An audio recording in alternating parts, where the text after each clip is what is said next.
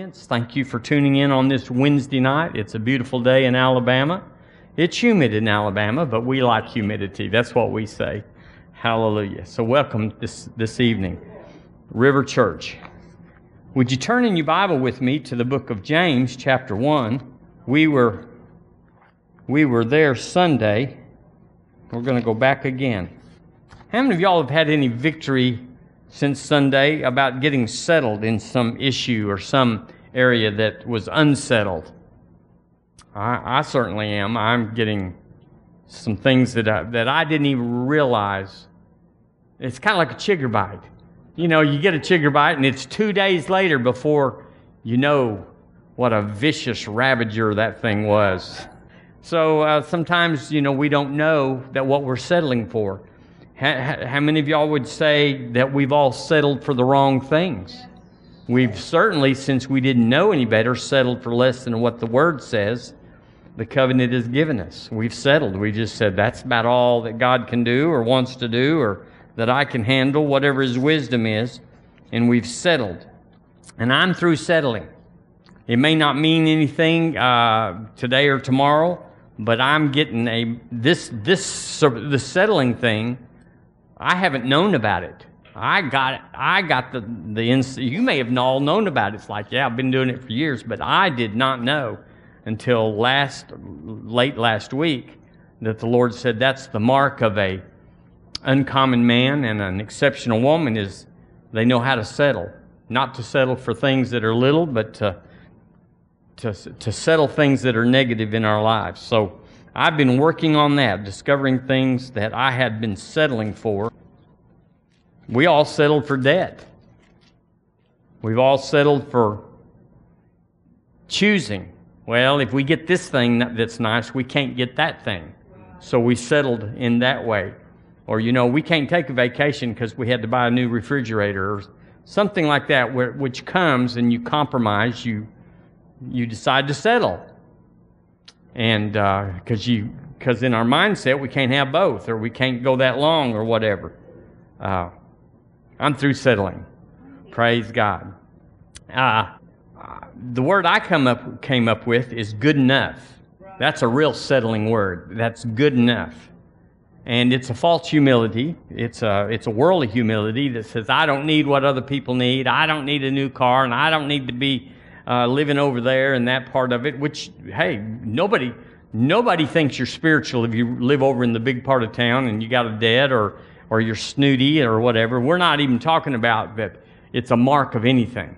It's not a mark of anything to live over here or drive over there. It's not a mark of anything because we know people can do anything with debt and all that sort of stuff. But on the other hand, when we read it in the Word, we know what the Word says about our situation, and so we have to come off of good enough.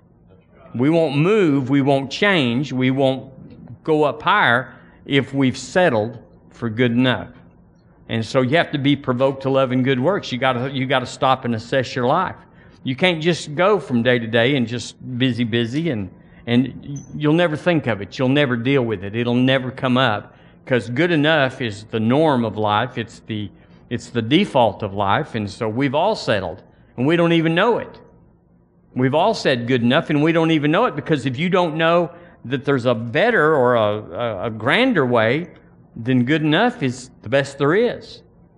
When I was growing up, we got our Christmas presents, and my dad was in the service, and he was on a salary and all that. And then we'd go out and see all my cousins that were farmers, and then we thought we had a great Christmas until we saw what the cousins got. And suddenly, we weren't good enough anymore. We said, well, I want one of those. And so God's world is not good enough. He's always pressing us towards the mark.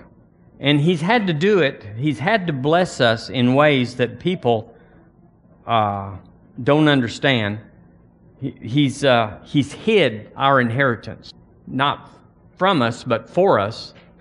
But if He could just make a key that everybody could go down to Lowe's and get them a new key, everybody would unlock this, and there wouldn't be an inheritance because everybody got the inheritance. It wouldn't be special. So He's hid He's hid our inheritance from the unfocused, and then I'm going to say this, the unsettled. If you settle, then there's no inheritance, there's no place of blessing that God can take you because you've settled. In other words, you're focused on it. You've closed all the doors to more because you think, well, if I live there, I'd have to go into debt. Or if I live there, we'd have to do this or we'd have to do that. And all of a sudden, we just don't want to do all those other things, so we settle. Do y'all know what I'm talking about? It's a part of life, is that you grow up in a certain strata of life, or you get off on your own and you have a certain salary, and you settle for what that is. You adjust your income to your outflow some way, sometimes not so wisely, but we know about where we are, and so we settle at that, thinking, until I get a raise, or until I get a promotion, or until I get an inheritance, or whatever, this is how it'll be. And as soon as we say that, it's done. There's hooks that come out of the economy and come out of life and just hold us fast in that place. And there's no reason to discuss it. And I know lots of people that have no inheritance coming because either the folks are gone or their folks are needing assistance. And so as far as saying, well, I know where mine's coming from, Uncle Jack. I'm his favorite nephew or whatever. And you don't have an Uncle Jack. So it tries to pound that in on us that there's no path forward. You might as well settle. No need in getting your hopes up. No need in getting out there and getting disappointed. It's a real powerful thing, but it's a faith thing. Because that thing is powerful against our mind to say, that's it. We might as well settle and hope that we haven't settled too high and can't maintain it at that level. Do you know that a lot of loving Christians never get anything from God? That's what I want to talk about tonight. They never get anything from God. And they think, well, yeah, I get all sorts of stuff from God. Well, it's hard to discern. You can't put a knife between it. But a lot of times you see the heathen. Now, they're not getting anything from God, and they're doing just fine, thank you very much. And so you have to wonder, Christians that aren't flourishing, they're not happy, they're not pressing, you wonder if they get anything from God. We got to change it because the clock is ticking. And if you think, well, I'll just get all mine right at the end, God will dump it on me. Well, there's no use in that. He wants us to be prosperous or to be blessed or have favor on our lives so that we can move the kingdom forward. In James chapter 1, let's look in verse 6. We looked at this Sunday. And let him ask in faith. Now, if you want to know what the subject of that is, you go up in verse 5 and it says, then if you lack wisdom. And then in verse 6 he says, let him ask in faith. But I'm telling you that word wisdom is just a place marker. It's a placeholder for anything that you need. We all need wisdom, so we're not going around wisdom and saying, I got something better coming. But it works for anything else. If you lack anything, let him ask in faith, nothing wavering. Why? For he that wavereth, he's going to tell us how powerful wavering is like a wave of the sea driven with the wind and tossed. So he's put you and me as a wave. You ever watch the ocean? You ever watch the Gulf? And just watch how waves come in, and they come in ferociously and they dissolve and then they go back out. And they have a life for just a moment and then they have no life. They're completely absorbed by the water that they're in. So he says, you're just like that. A wave of the sea driven with the wind and tossed, having no power over itself. If the wind's up, a wave is formed. If it's calm, there is no wave. So the wave is completely dependent upon outside sources. I don't want to be that way. I don't want to be a wave. That's just like when it's blowing, I'm up, and when it's calm, I'm down. So he says, for let not that man, in verse 5, that lacks wisdom, and in verse 6, that wavereth, let not that man think think or expect, get his hopes up, that he shall receive anything of the Lord. Now that's the word I was impressed with, is anything. Well, that's not the way the Christian church thinks. We think that and this is how the world thinks, if you're a good old boy, you can get a good old job and have a good old pay. It's measured. But here he said, it doesn't matter how many times you go to church, what you put in the offering, how many times you've been in Sunday school. If you waver, you get nothing. So there's a threshold between nothing and everything. Are y'all there? Now, this is not condemnation. This is like, I can do this. I can make this adjustment because it's not hard. Even if I can just have enough energy and faith for one area, I might still be a wave over here and over there, but right here, I'm going to focus and get myself where I'm not waverething. I'm going to bring this thing in. I'm going to reel this part of my life in. I'm going to quit wavering in that area, even if I don't have enough strength to fix this over there, instead of just saying, well, that's just the way us Christians are. We're just believing God. Nobody's believing God. You have either believed God, and it's there, it's on its way, or it's there, or you're still just believing God, which is another euphemistic Christian word for wavereth. Believe in God is a word for wavereth. Well, I just believe in God. Well, why? Because we're just waves. We go up. Whatever the economy, the nation, my friends, my job, my wife, whatever there that blows on me, I'm up or I'm down. But I'm fixing to disappear. I'm fixing to go back from the beach, and nobody will know what part of that I was. The Amplified says, only it must be in faith that he asked with no wavering. Read that again.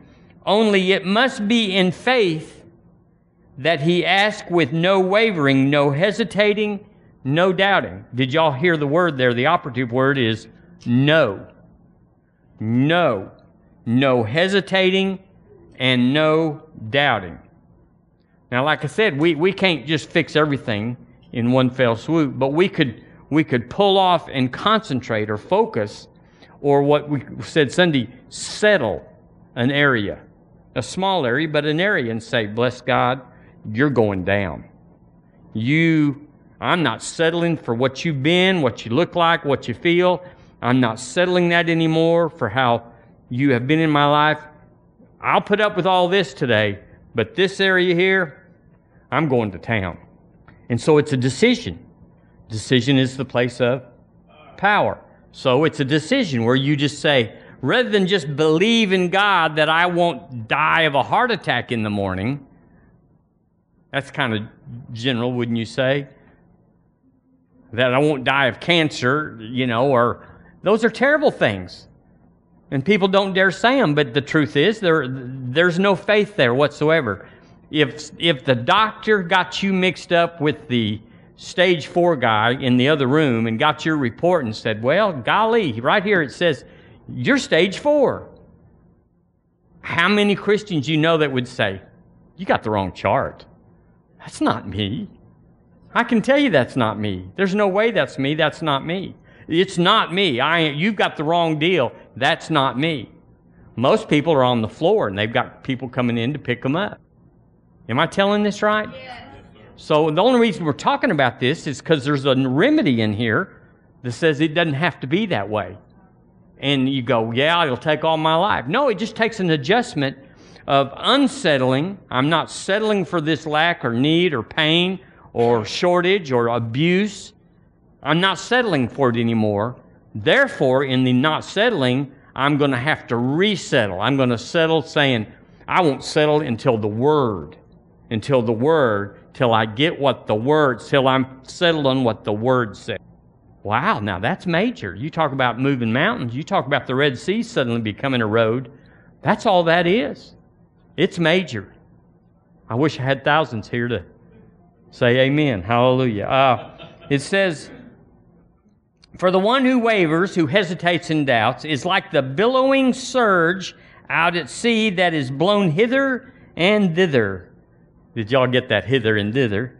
And tossed by the wind. For truly, let not such a person imagine that he will receive anything he asks for from the Lord. That's kind of like getting kicked off the dinner table. Like we don't come to the table with our hats on. See you at breakfast. For being as he is a man of two minds, hesitating, dubious, irresolute. He is unstable and unreliable and uncertain about everything he thinks, feels, decides. That is just brutal for just wavering, just like, I can't choose. I can't pick it out. I'm like, whatever. He said, you are the worst of all. I'm like, I don't want to be the worst of all. I don't want to be thrown in with that bunch. I'm going to put my giddy up on and see if we can. The World Bible says they can never decide what to do, so they should not think they will receive anything from the Lord. The NLT, New Living, says such people should not expect to receive anything from the Lord. Their loyalty is divided between God and the world, and they are unstable in everything they do. This is in the Bible, like in James. The BBE, the Bible in Basic English, let it not seem to such a man that he will get anything from the Lord, for there is a division in his mind, and he is uncertain in all his ways. This is way more serious than I thought, because I've read James 1 just like you 16 gazillion times and just said, well, that's not me, praise God, that's not me. But then I realized there's lots of areas that I'm believing God that nothing is happening. I mean, if we're honest, if we're not honest, we'll just say, everything's turned out amazing and everything's good and I've got it on. No, but if we're honest, we'll say there's some areas in our life that are just like, I know what the promise says, I know what the Word says, and I'm in agreement with it. But I've already settled for what is contrary so long, I probably am not going to do anything about it. So this is for someone that wants to go further. This is not kindergarten. The James, in verse 8, God's Word translation. There's some big translations out there that have funny names. A person who has doubts is thinking about two different things all the same time and can't make up his mind about anything. Yeah. And you go, well, I feel sorry for those people. It's us. It's me. I don't know if it's you. I'm not going to disparage you, but I know me, and I know that I haven't received anything from God in certain areas because I just realized I've settled. I know what the Word says, but I just don't want to pull it together to go beat that thing down and have it what the Word says. Just being honest here. So I wrote this down. Everything that is not settled on the truth is religion. It's a man's way of thinking. And then I wrote down, it has and will always fail, and then blame God. That's pretty stout. Good thing we got the Wednesday night crowd here that came in their armor and their... So, we just found out how to get nothing from God. I wonder if there's a chapter that talks about how to get everything from God. There is. James 4:7, you're right there. Slip over there and we'll be through in 2 shakes of a lamb's tail.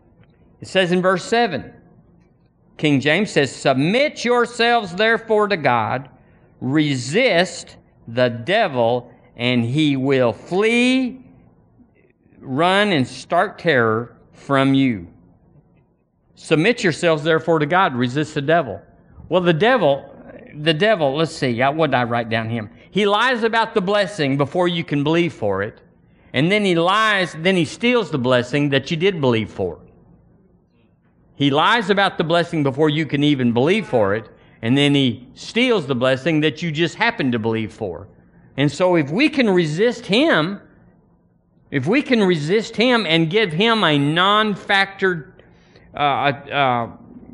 he's a non-factor in our life, well, I can think for myself and go unencumbered. So it's already better. The easy to read translation. I knew you'd want to know this one. So give yourselves to God, stand against the devil, and he will run away from you. So give yourselves to God. So give yourself to God. So how do we get off of wavering? We give ourselves to God. Because you know, everything I've ever wavered about followed giving myself to me. Is this a Presbyterian church? Did we change the signs? No, it's always things that's me. And it's not like I'm in hell's flames or I'm in some maximum security prison. It's just life. So what's the hubbub? What's the big thing? What's the pressure? Because everything's fine, even though it's not what the Word says I should have. I'm breathing, I'm eating, I'm sleeping, I'm driving to work. Everything's good until it's not. And when it's not, then it's not good. And as long as it's good, we're settling. But if it's not good, we either resettle at a lower level or we say, bless God, I've had enough of this. I'm submitting myself to God. Now, what does submit yourself to God mean? I don't know. Get off of me, I would suppose, and say, I'm going to do it your way, Lord. I'm going to pray. I'm going to resist. It just, you know what it means. The New Living, the Easy Read says, so give yourself to God, stand against the devil, and he will run away from you. So you go, well, this is an option. And herein, I'm almost finished.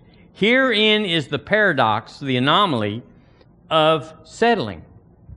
Is because we think because we get by with it, even though we're living a nominal life, we're living as good as anybody out there, and probably better than most Christians because we actually are piercing through in some area and standing for it and not letting go. But yet we legally, from heaven's point of view, it's not a choice. Say it with me.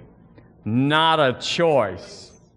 Now, we're taking the choice, but it's not really a choice from heaven's side.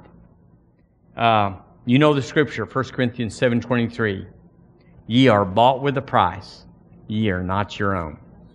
The New Living says, God paid a high price for you, so don't be enslaved by the world. I am bought with a price. I don't get to choose whether to serve God, whether to settle for less, whether to check you next year, Lord. I'm a little busy right now, and we'll put that on the to-do list for next year. Reading the Word or praying or going to church or whatever people do. The World Bible says, I wanted to go back to verse 5. 1:5. If any of you lack wisdom. It says in the World Bible, He is generous, get this, and enjoys giving to everyone. I thought He was slapping us around and not letting us have anything. No, that's just if you're over there in Slobberville and just living like the world. And that's what I mean. We're living like the world. They don't pray about nothing. They don't give toward. We're living like the world. Won't go there.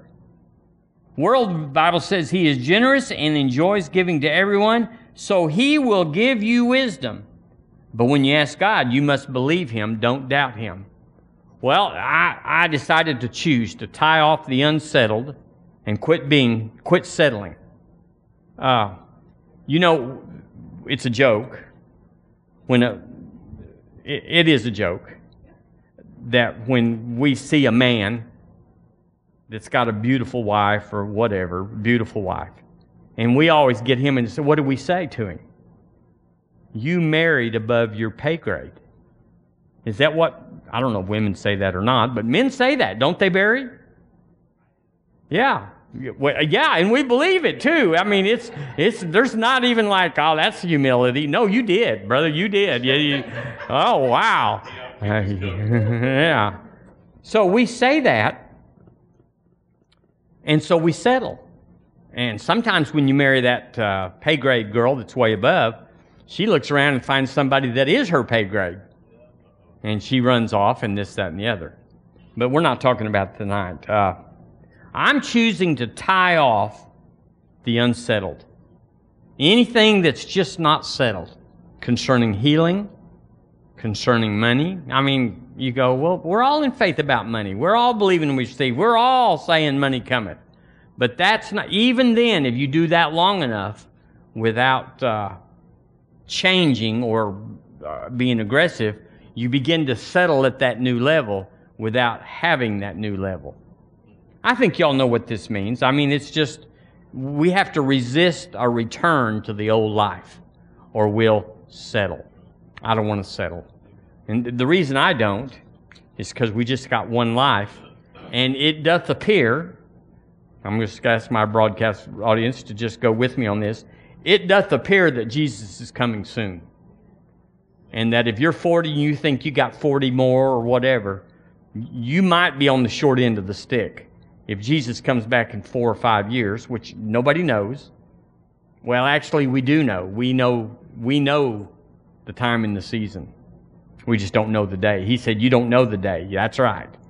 So you might ought to giddy up is what I'm saying. We all ought to giddy up. We all ought to say, you know, there's an overdrive here. Let's go ahead and shift one more time and get it up there in number 5. And do something with our lives that is remarkable. We want to be remarkable in the world. We want to be the president. We want to own this and be over that and be, you know, whatever. And that's all good. But we ought to be remarkable in the kingdom. Why wouldn't there be bishops and apostles and prophets in this room? Well, nobody, as far as I can tell, has ever went there. I don't know of anybody that looked at this church and said, you know, I'm thinking probably so. Because we settle. But who is going to be? Who is going to be those people? Who's more qualified? Someone that's got money? You'd say, no, that's not right. Someone that's been religious and buttered themselves up the pole, and we'd say, that's not right. God's not falling for that. Who would we say then? Someone that's just, you know, shundying and prolific in the gifts and just whatever? Well, perhaps, but if they don't have an humble heart, it's just a show and tell. We need to, I'm not saying anybody is in here, because we don't care. None of us care. None of us saying, I sure got that on my refrigerator as being an apostle. I don't think so. But we're just saying, Lord, I want to max out what you have in mind. When heaven planned me and put a blueprint in the vault and said, this is rare, precious, and valuable, and when I put His Spirit in a body that His parents will make, I'm going to make this His assignment, and I'm going to bring it out, and as He prays out this plan, it'll be revealed, and it'll be brought forth. Now, what if heaven thought that way? What if heaven thought that way? I think they do. He does. I think there's more to this than just regular stuff. I believe there's something hidden back there that He's got for us that is rare and precious. And I know you go, well, not us, we're plain folks.